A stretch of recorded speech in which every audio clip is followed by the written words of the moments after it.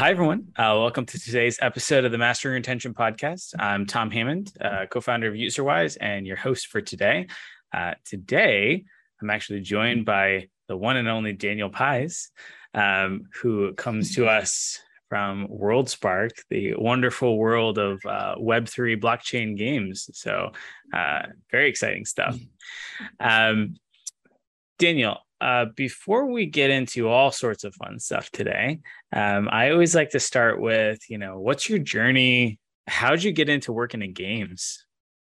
Yeah. Hey, Tom. Glad you invited me on. This is exciting. And yeah, man, where did my journey start? I don't know, when I was 6 years old or something. No, but honestly, I always been huge into video games. Earliest memories, getting like Super Nintendo, things like that. That's the best times for kids. I know, right? And kind of a few years later, I probably graduated into PC gaming, right? I am a PC gamer at heart, and just fell in love with like strategy games mostly. But I never thought I could actually get into the gaming industry, right?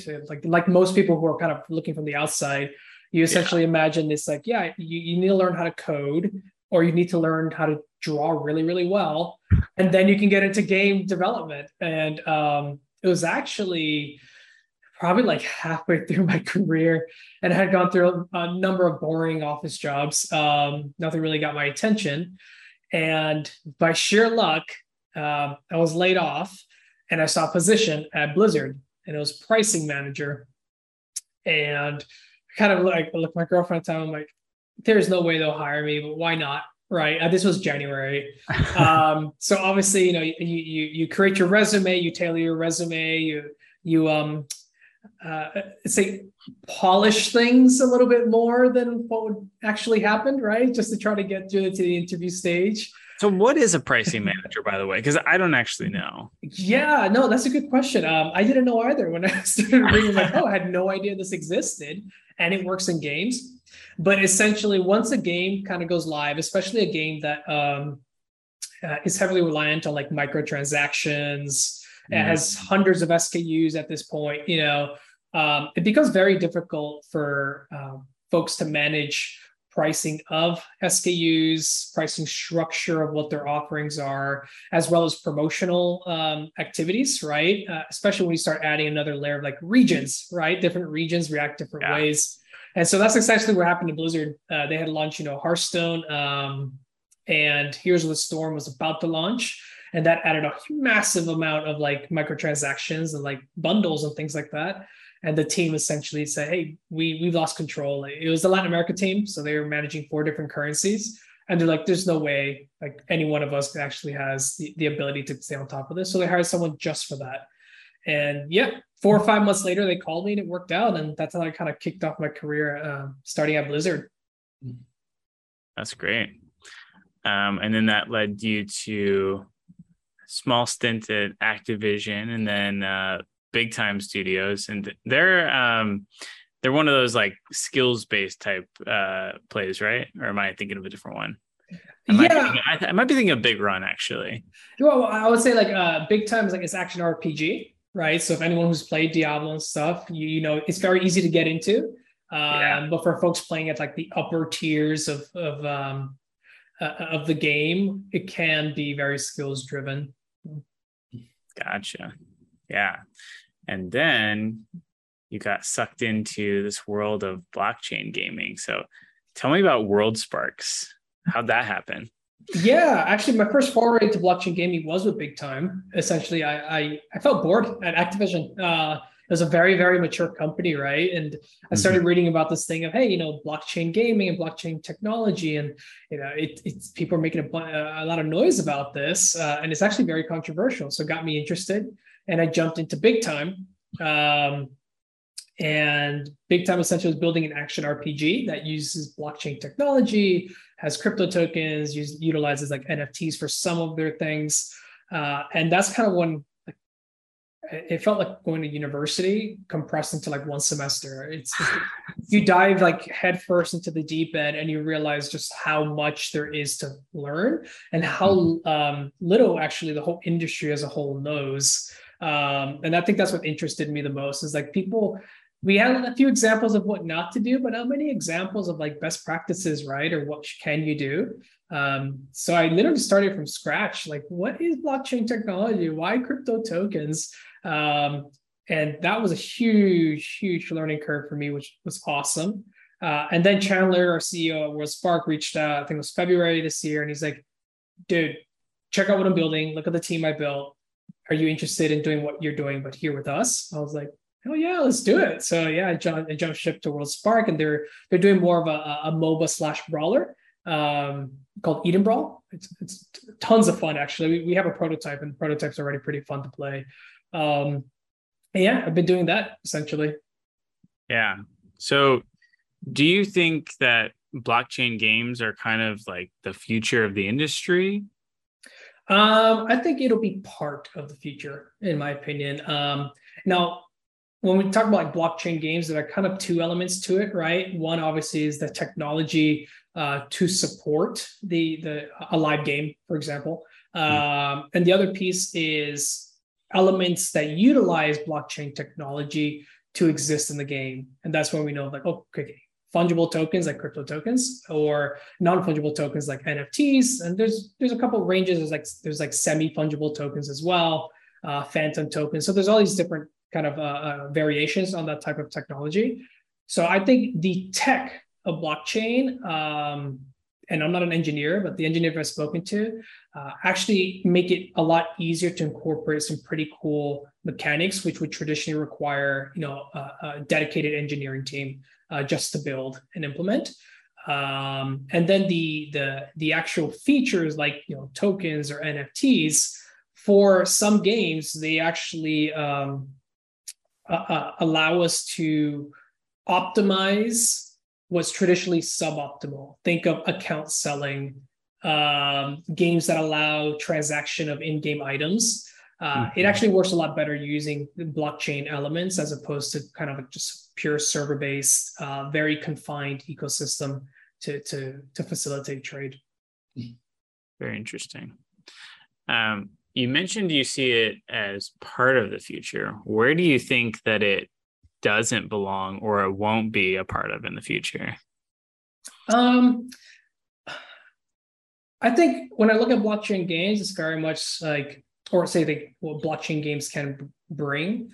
It can cater to certain player types and certain player motivations that exist in traditional games too, right?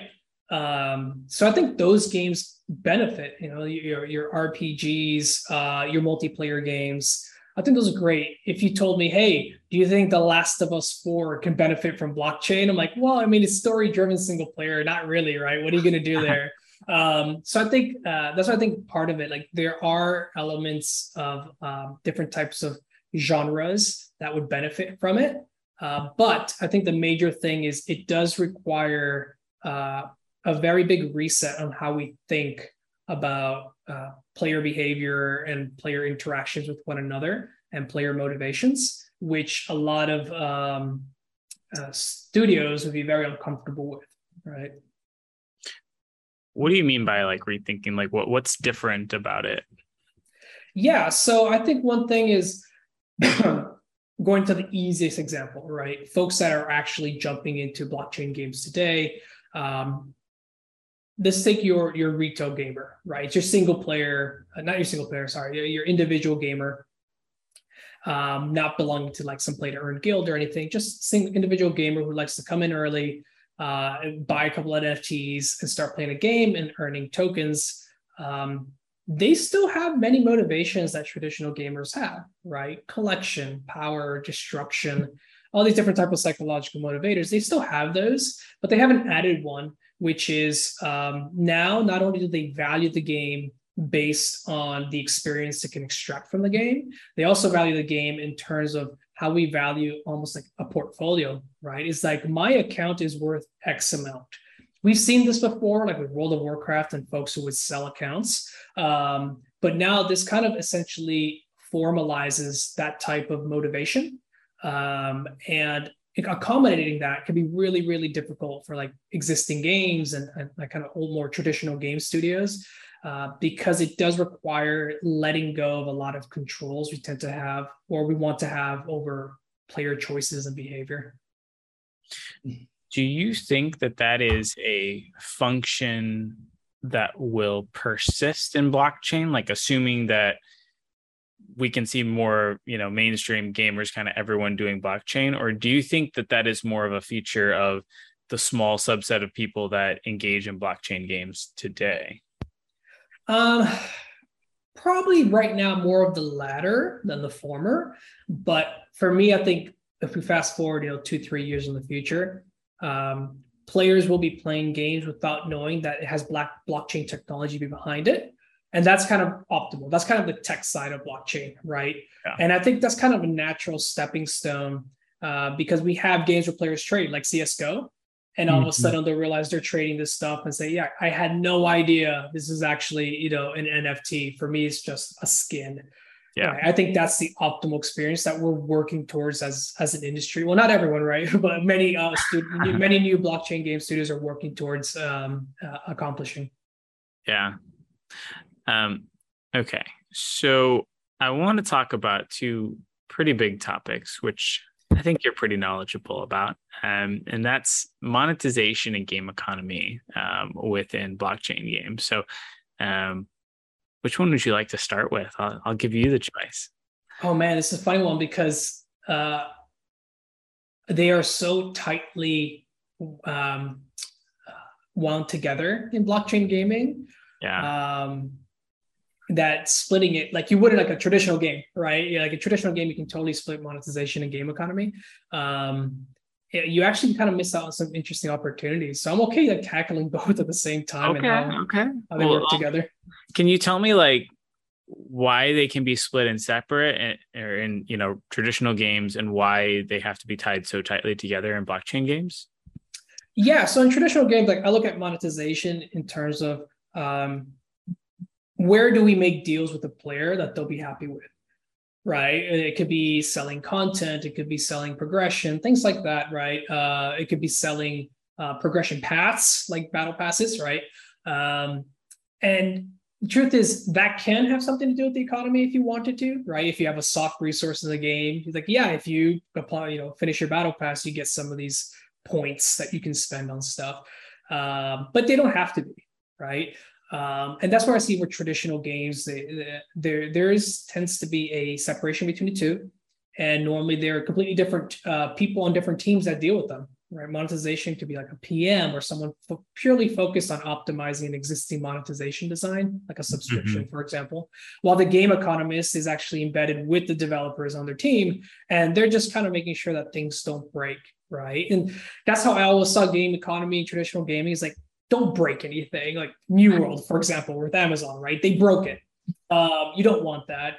Or when you have highly inflated economies, World of Warcraft became very highly inflated with all the gold. So that's where I see like the division between the two. In blockchain gaming, games can opt to, and they have opted to, essentially use the demand for a token or an NFT to also monetize. Now, that first generation of blockchain games, it was done. It was not very player friendly, let's say, to put it lightly, right? I found it was very exploitative. But in the second generation of blockchain games, it's more about giving players options. So players do want to opt to accumulate more tokens, to accumulate more NFTs for different purposes, for use or for sale, for collection, whatever. They can. And we can monetize that demand, and they'll be happy to do so, which I think is kind of this next step approach for the blockchain game industry. Interesting. Okay. I want to talk a little bit like first generation blockchain games like Axie Infinity. Why did they go so wrong? And are there ways that you can actually avoid that from happening in the future? Yeah, I think it was probably two parts. One is the business strategy, and the other one is the economy. So on the business strategy front, they went extremely heavy for your players that are solely motivated by earning. And earning means you get your token in NFT and you sell it for a profit. The problem there is when they have players with one single motivation and you no longer can fulfill that, they leave.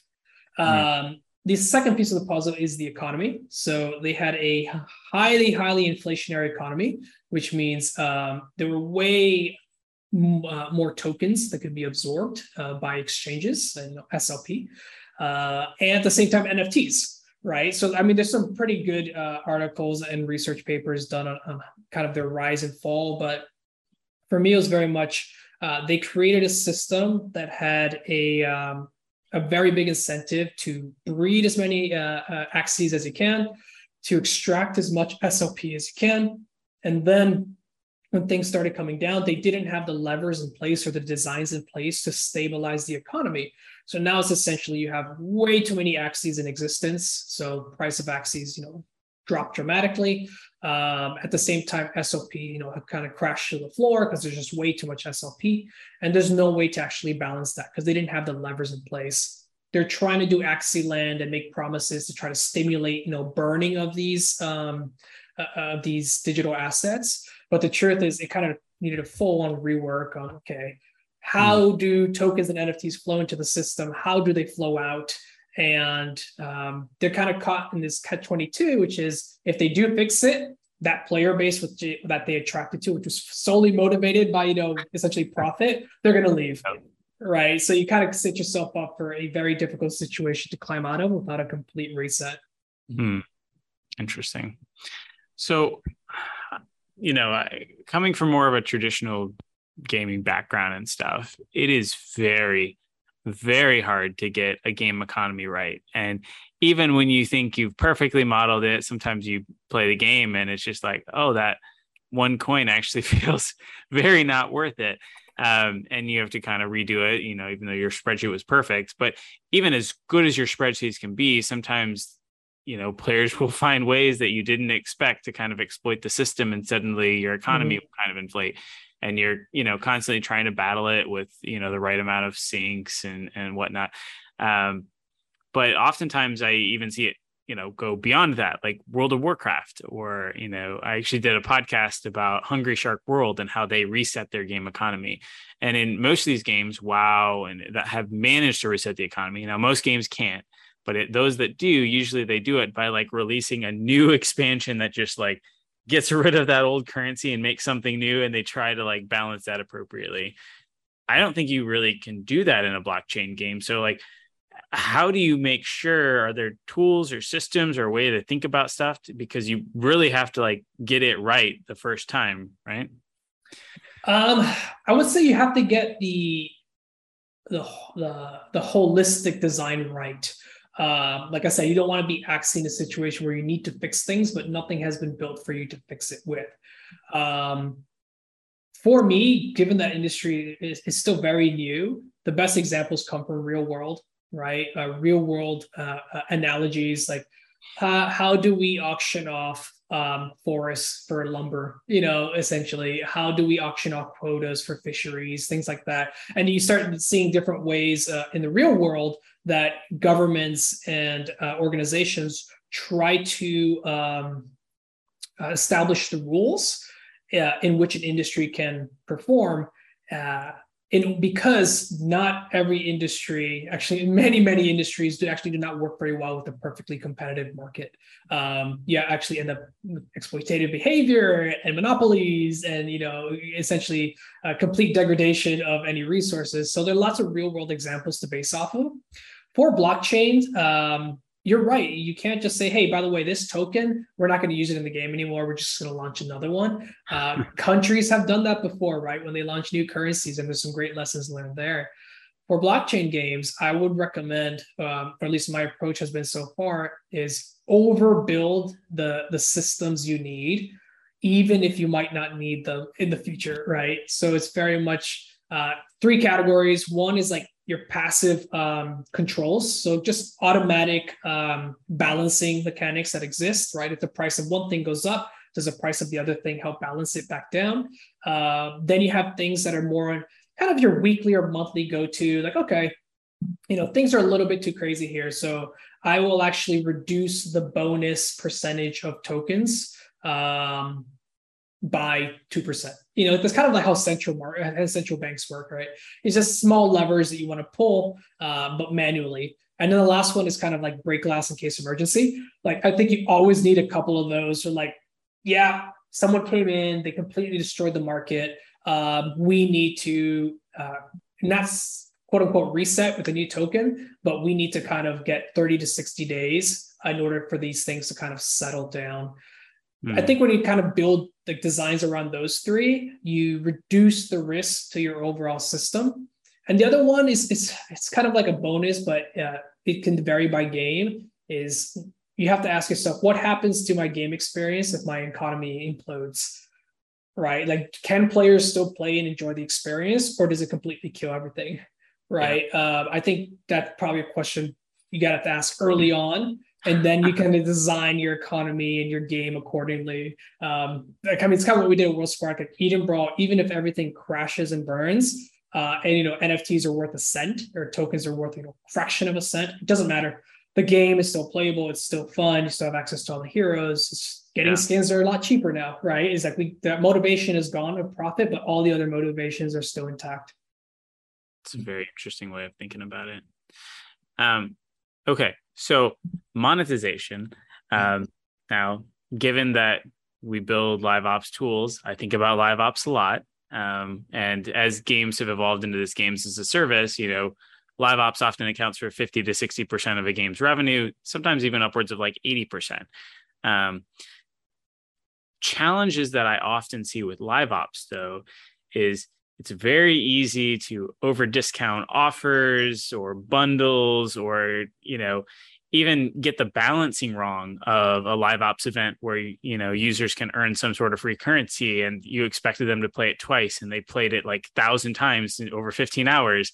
And you can cause, really big issues with your game economy because, well, LiveOps events are balanced for like a day or a week, but your game is ideally balanced for years. And it's just very difficult to blend those two in there. So I'm curious, like, how do you foresee LiveOps and monetization kind of working together in the future of blockchain games? Like, is it going to be similar to what we've seen in free-to-play games, something different? Yeah. I would say like the thinking I've had so far is there are a lot of really good lessons learned from free-to-play games that are still applicable for blockchain gaming, but not one-to-one. Like, you must account for the fact that you do have players with significantly deeper pockets who view their expenses as capital investment as opposed to, kind of a sunk cost, and who may not be looking for a kind of a weekly return, but they want to see what they bought appreciate over time. Right. And I'm talking about the retail folks, right? It's like, if I spent $100 on an NFT and I'm playing, I'm in an active, I want to come back every few months and see that, hey, actually someone's willing to buy it for 200 or 300. You have to account for that. So as, going to LiveOps and monetization, whether it's a blockchain game or whether it's, a traditional game, is understanding why are players playing your game, right? What makes them think it's worth it? And there are a number of pillars, and there's some pretty cool studies and different companies, how they take different approaches. But, what do players see as quality, right? Is it the graphics? Is it the combination of cards? Is it the PvP, system that you built? What is it that they really care about and see as contributing to quality? What do they not really care about? So as you start moving to LiveOps and the game is live and you want to monetize, those are the things you really want to piggyback off of, right? If players really, really like PvP, maybe it is time you introduce some type of PvP pass for them to progress, specifically just solely through PvP. And like, hey, this actually just amplifies the gratification I get from playing PvP because now I'm getting extra rewards. I think the other piece of the puzzle is when we're solely based on increasing engagement through in-game rewards, right? Be it soft currency or skins or whatever, that creates a really big content treadmill, and you're going to be limited by how fast your art team and your production team can actually churn these things out. So I think optimally can vary by lots of different, the type of game you have. You want something that is a good combination of both an in-game resource or reward, or also just an experience, right? It's like maybe I do want to grind. I love grinding, and maybe I don't need rewards. I actually want the achievements of it. I got the tower level 10. So I think it's just keeping that in mind, that you don't always have to give people tons and tons of actual skins and things for them to feel gratification for what they bought. You also have to look at the experience that you're giving them. And some experiences are very easy to design to be replayable multiple times. Interesting. So do you think that we'll continue to have things like, say, battle passes in Web3 type games that have become, super popular lately? Yeah, actually, for Worldspark, I designed it using a battle pass system. It's a little bit of a hybrid, but the idea with the battle pass is it's very familiar to players. It normally has a very accessible price point for players, and it helps stimulate engagement, right? So even though traditionally battle passes need to be very generous, you can use that as a starting point and then go off in a different direction. So I think right now, our first generation of battle passes, like how Fortnite used to be, Call of Duty as well. It was very kind of similar in the sense that you launch a season, tons of content, people come in, lots of people buy the battle pass. Halfway through the season, they're done and they leave. And then folks coming in halfway through the season are like, I don't know if I have enough time to get all the rewards from the battle pass, so I don't think I'll buy it. So, obviously like very high engagement conversion early on, and then very low engagement conversion halfway through. Now you have games experimenting with different approaches, like Halo did, like Fortnite changed their battle pass system too. And I think there's a lot of exploration still to do with battle passes, and kind of see where it goes from there. I think hybrid monetization vehicles are probably going to be the go-to, now and for the next couple of years. Yeah.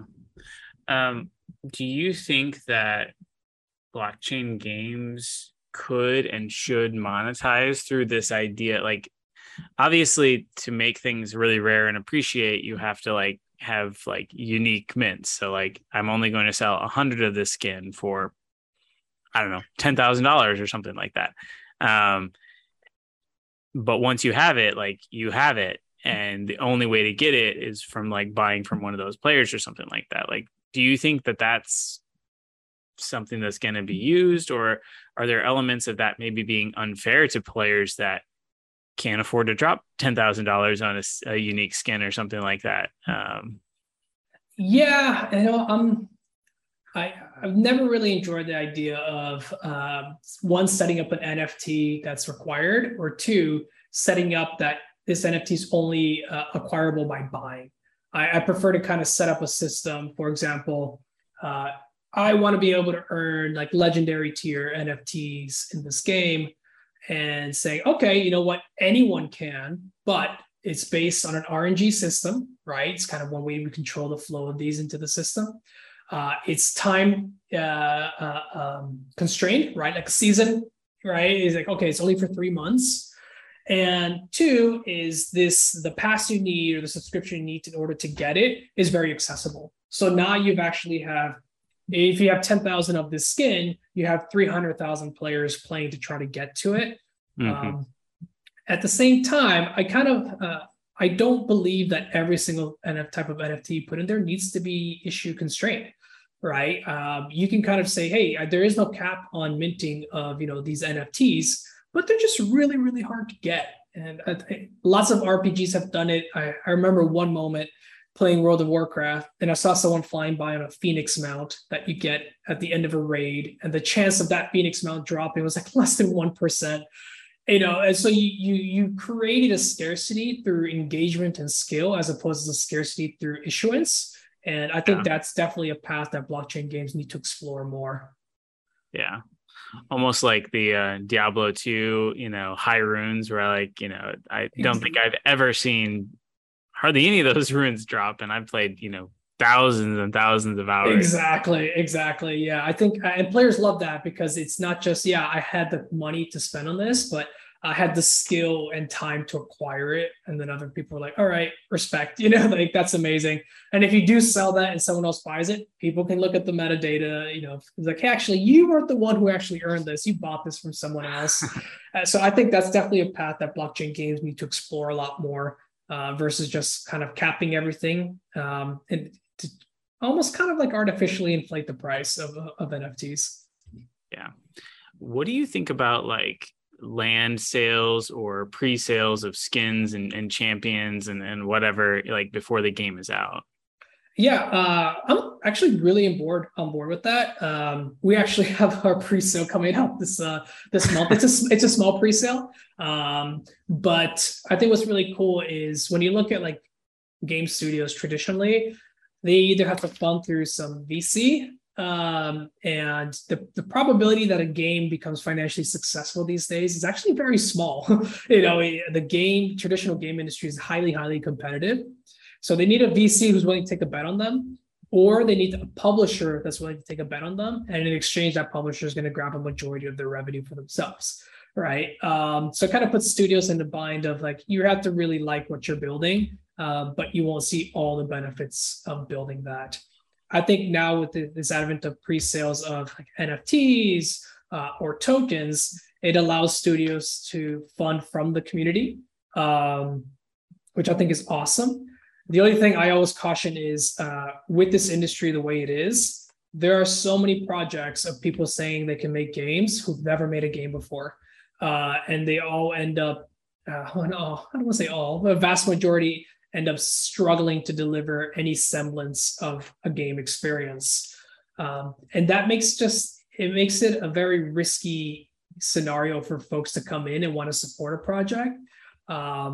I think people really need to do their homework. And also, I think the industry as a whole kind of needs some better rules around, hey, maybe these folks shouldn't be pre-selling, is there any type of like validation mechanic we can use so folks know which projects are actually at what stage in production, things like that.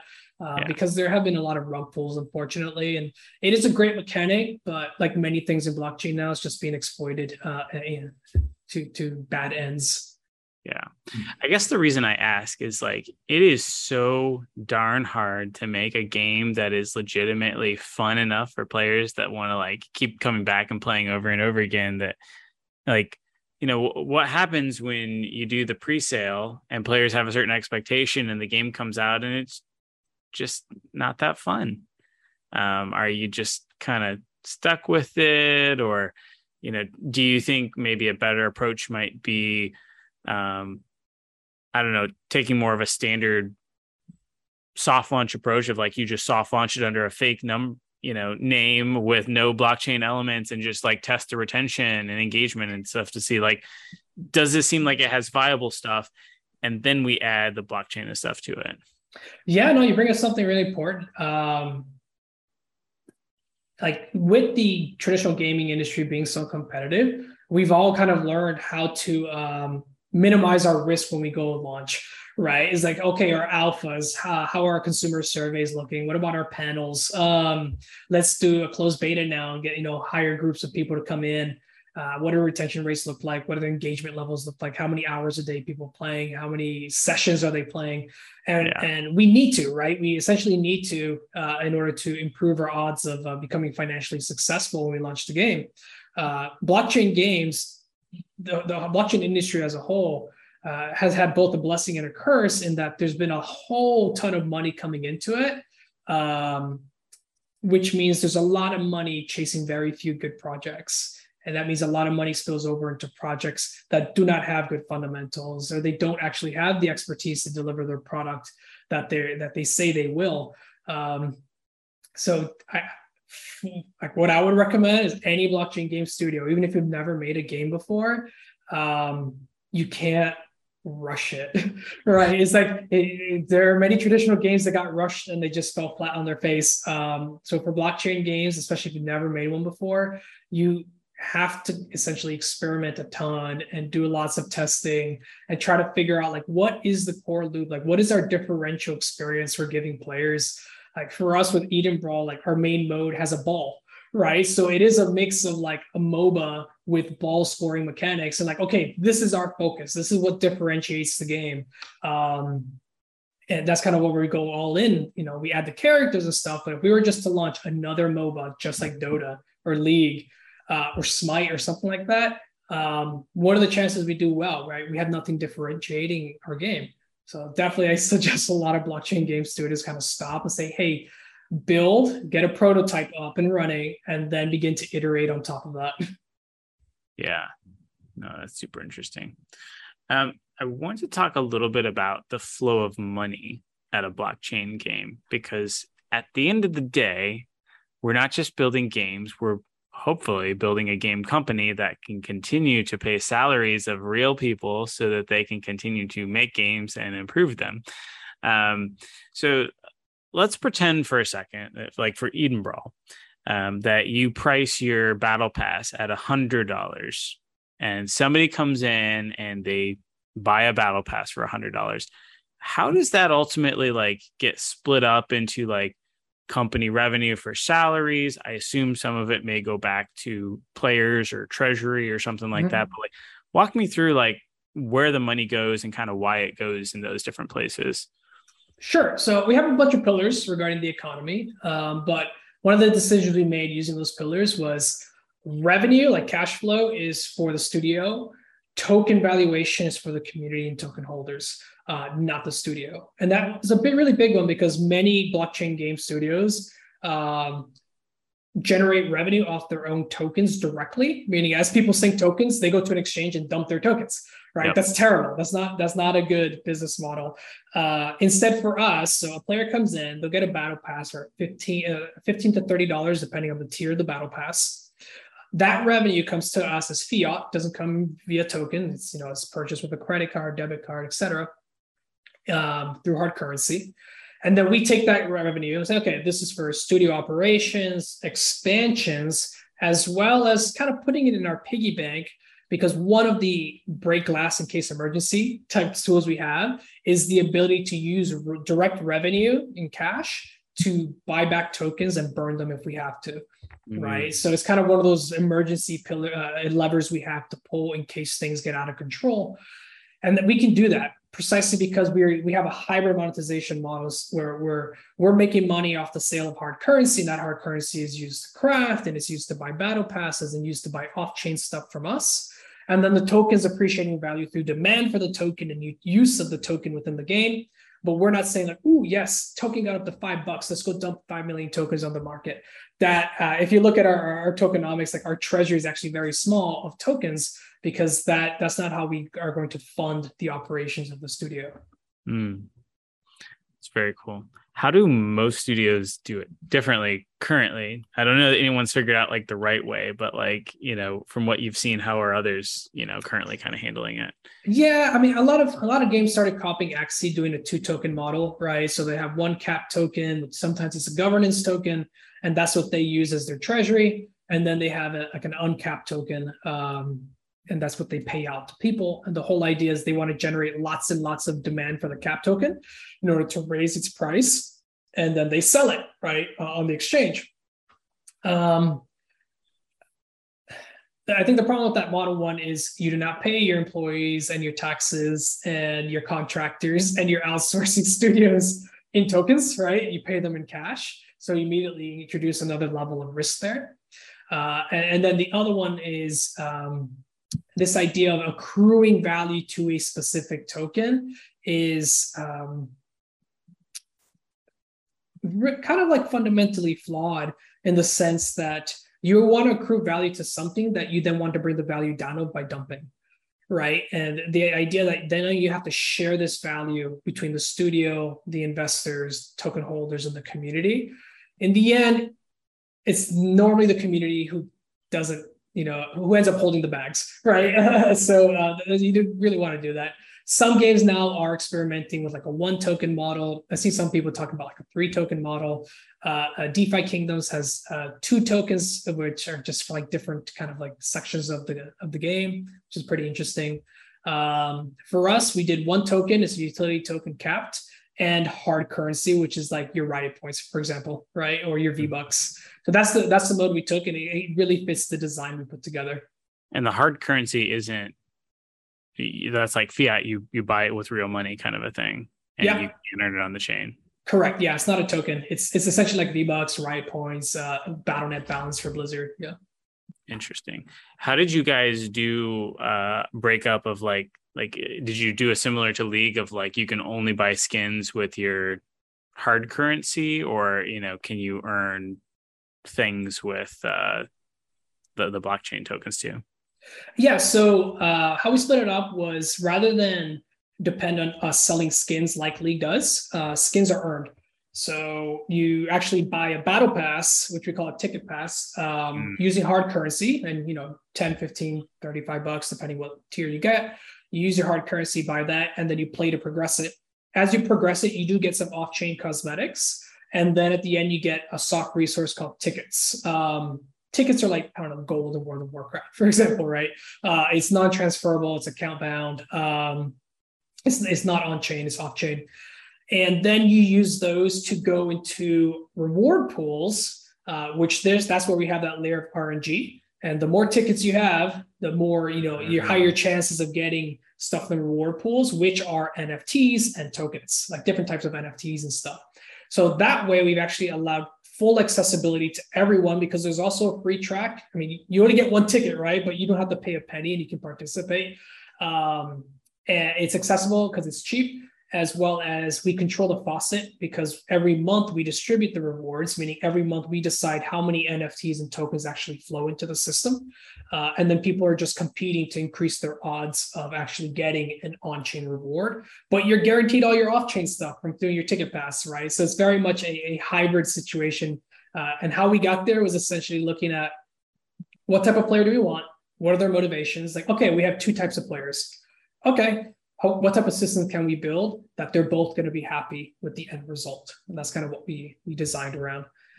And then the tokens were more about like an in-game resource, right? Like, I don't know, crafting materials that you have in RPGs. So tokens are used outside of an interesting staking mechanic we have. They are actually used to gain buffs, temporary buffs within the game, be it progression, reward chances, crafting, kind of in those areas, but not power, right? If we introduce power to a MOBA, you break the game. Yeah. Interesting. So you guys are really like leaning into this RNG kind of a thing where, historically, like if I was going to recommend how you'd maybe make more money, is I would probably say, hey, you should, like in our system, build a battle pass system and then segment your users to give them maybe 2 or 3 battle passes to choose based on like their favorite champion and most used or most winned or something like that. And then you have some sweet skin for each of those, different champions they like to use at the end. And then you pick the battle pass that you want of what you want to go towards earning to like encourage buying it. But it sounds like you kind of took the approach of like, it's just one battle pass. At the end of it, you get these tokens that you can RNG, and maybe you'll get a skin of a champion that you never use, but maybe you'll get that, really juicy skin that you've been, vying for a long time, kind of a thing, right? Right. So the battle pass, you do get off-chain cosmetics, right? Like a typical game, like a typical battle pass. The only difference is all the on-chain stuff is behind RNG filter, right? So it is this idea of, I want to improve my odds as much as possible to get that really, really cool skin that is an NFT. But when I do buy a battle pass, I am guaranteed not just tickets, but off-chain stuff and skins for my hero as well. Gotcha. So you could still do that segmentation type stuff of down to here, but then it's the on-chain stuff that's kind of variable, that you might get something super awesome or not. Right. Yeah. The segmentation, like we talked about it, I think our only worry is like, how complex do we get? And I know there's some mobile games that have like tons of different battle passes, right? And I think Halo just did it too, lots of different battle passes.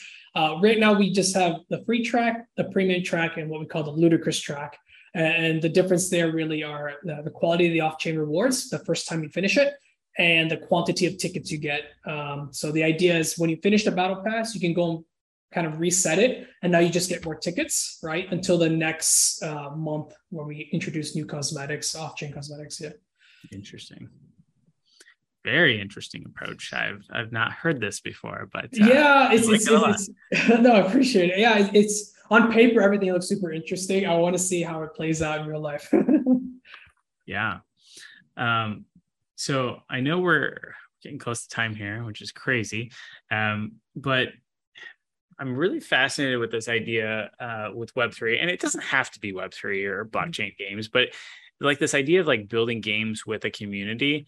I love it so much because you're going to deeply understand like what they love about your games, the problems that they have with other games, and like you're going to have much more shots on goal, much faster. And also, if you finally do get a hit, they're probably much more invested into your game, so that even if somebody clones it, maybe even makes it a little bit better, they're probably still going to stick to the game that like they've sunk so much time and effort into. So I'm curious, like, what has your guys' approach been to community and community-based development and feedback and things like that? Yeah, so funny enough, our prototype was started being built like 5-6 years ago by our CEO Chandler, and he just used an army of contractors essentially. And it was only early this year that he jumped into blockchain and raised money and started building a team to kind of bring this up to AAA and get a lot of expertise in here. So for us, for the current community we're actually building, we had a little bit kind of like from before, but we only started building our community. I don't know if it's even been a month yet. And that was kind of on purpose. We wanted to make sure the product and the characters were in place before we kind of started pushing out and showcasing everything. And our approach is content. We noticed that in Web3 gaming, there's a really big deficit of enjoyable gameplay content to consume. And so we're like, hey, we actually have some pretty good content. I mean, you can watch a League game or a Dota game, and even if you have no idea what's going on, it's exciting, right? So we did that instead. So we have a sizzle of our current build that we're hoping to get polished enough to bring external people into within the next month. As well as we've been bringing external people into our older prototype so they can play and have some fun and then create content out of that. And that's kind of been our approach, is just kind of showing this is where we're at in production. This is the lore of each character. This is our first lineup of 8 characters. And right now, I think the biggest difference between like traditional gaming and where we are right now is we want to keep them fed with as much content as possible. While in traditional gaming, you can go months before releasing any type of content for a number of reasons, many of which I've disagreed with in the past at Blizzard and Activision.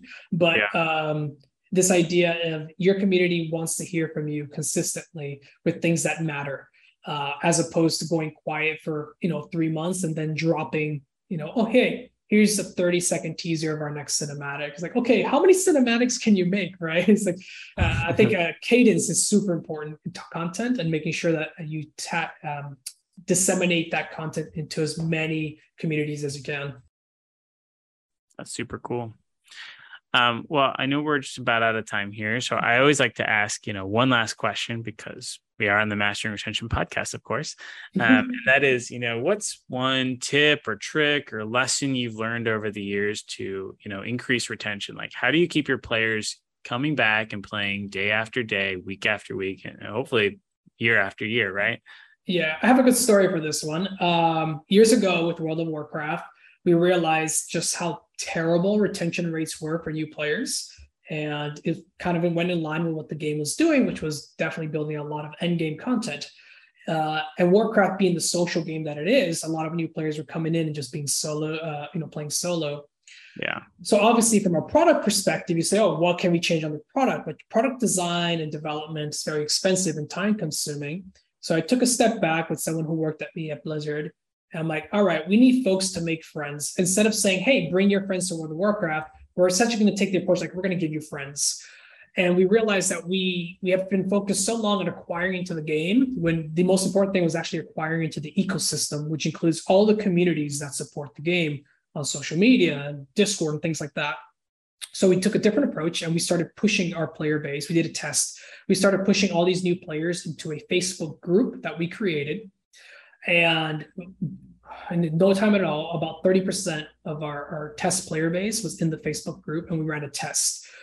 And we saw 6 months later that the retention rate for the players that joined the Facebook group had increased by 52%, while the retention rate for the control group of folks that were not in the Facebook group had decreased by like 48%. It was something insane. And so what we saw there was the social element obviously is key. People talk about it all the time. We were able to put numbers on it, and we were able to do it for free. We literally created a Facebook group for free and put it on the launcher, like, hey, don't forget to join the Facebook group. And then we ran our test. So that's the kind of one way you can kind of tackle retention there. Yeah, it's amazing that like the social elements of different games, like once you get into them, like I think I probably played Clash of Clans for the last I'm done now, but when I played it, like the final 3 years, like was pretty much just getting on because I had the obligation. I wanted to hang out and talk to the guild members and stuff. So yeah, it's crazy. That's great.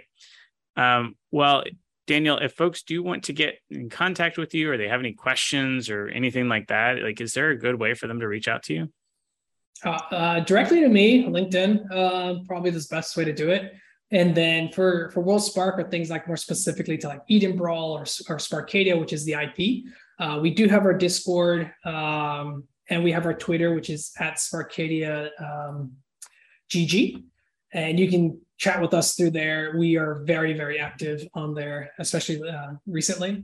You can talk to us through there. Awesome. Well, thanks, Daniel. All right. Appreciate it, Tom. See ya.